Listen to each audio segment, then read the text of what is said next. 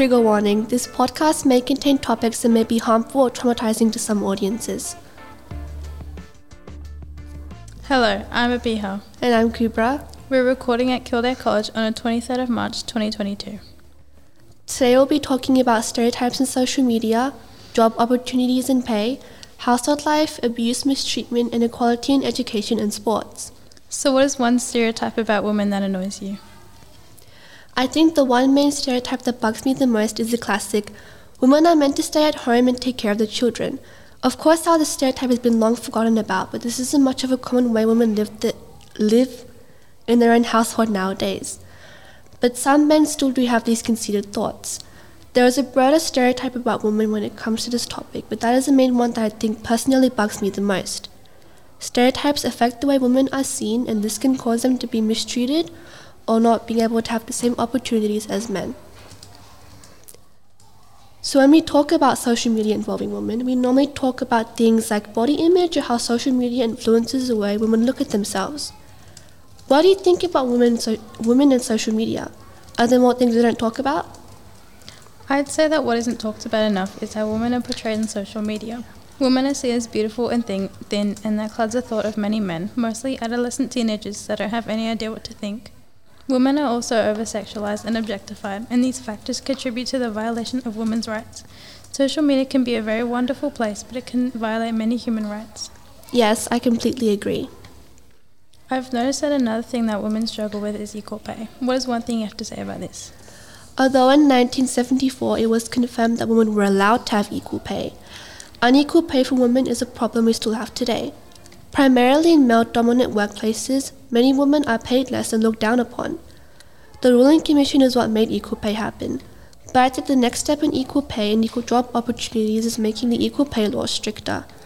Mostly in the smaller parts in the US, which currently do not follow the Equal Pay Act and still somehow manage to get away with it. How common do you think it is for women to be given less job opportunities than men, and why? Compared to men, women find it harder to get employed, and when they do, like we have talked about earlier, they get paid less. So to answer the question, yes, I'd say women are giving less job opportunities than men. This once again shows how much women's rights are violated even today. Another human right that relates to our next topic is domestic violence. How do you think some women are treated at home and why? Globally, around the world, 736 million women have experienced sexual, physical, and emotional abuse caused by men. Research has also found that most of these violations occur in family households where the man typically has the upper hand. To answer your question based on the research that I have mentioned, some women are treated like objects and men use them as they please without considering what they are doing. Men treat women horribly at home because it stems from childhood. They see how their fathers treated their mothers, which then leads to them thinking that it is normal and it is the right way to treat a woman. Absolutely correct. I'd say mistreatment doesn't just happen in households or a lady's home. The mistreatment a woman faces can happen in their day-to-day life. What are some examples of this, and which one bothers you the most? The most common mistreatment women face is the way men talk about them. It could be things about their body, the way they dress, the way they style their hair, the way they talk, how much makeup they wear, the list goes on and on.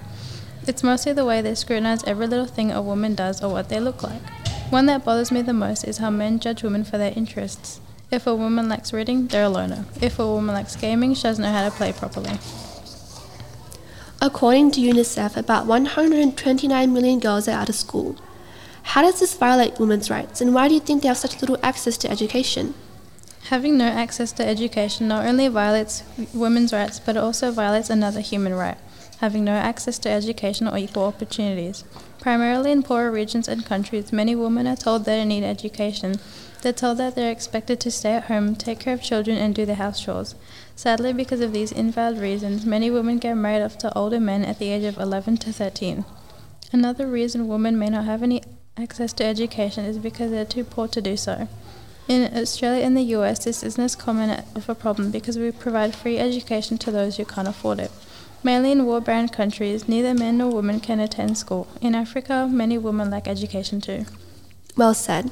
This relates to our earlier topics, unequal opportunities and stereotypes.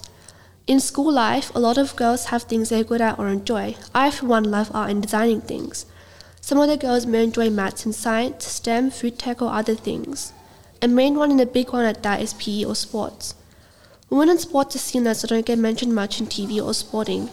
What are 2 reasons you think women are unable to get many jobs in this field of PE or sporting in general? Many stereotypes are held against women, so that makes many people think that women are bad at sports and would be better off with another job. Because of these stereotypes, women are given less job opportunities in this field. If they do score a role in women's rights, not many people pay attention to games in women's sports, or in that sense do not care enough to give their games attention. Lastly, now that we've talked about how these issues affect women, what do you think we can all do to help? I think a few things you could do to help support women's rights are to volunteer. Volunteering is a good way to support women's rights and learn more about them while also making a difference. Another way to support women's rights is to start a fundraiser. Fundraisers are a great way to bring together like-minded people for a shared cause and raising awareness. And lastly, attending protests and marches. They have made significant progress in gaining support for women's movements in the past and still do today. To help stop women's stereotypes, we should try to think before we speak. The way we speak about a woman has a huge impact on how she perceives herself, as we said earlier. But also remembering that what others think doesn't describe you is extremely important too, as well as being around the right people. This podcast was produced by Abiha and Kruba for Kildare College in partnership with ArchD Radio and Podcasting. This music in this episode is from Blue Dot Sessions. Thank you.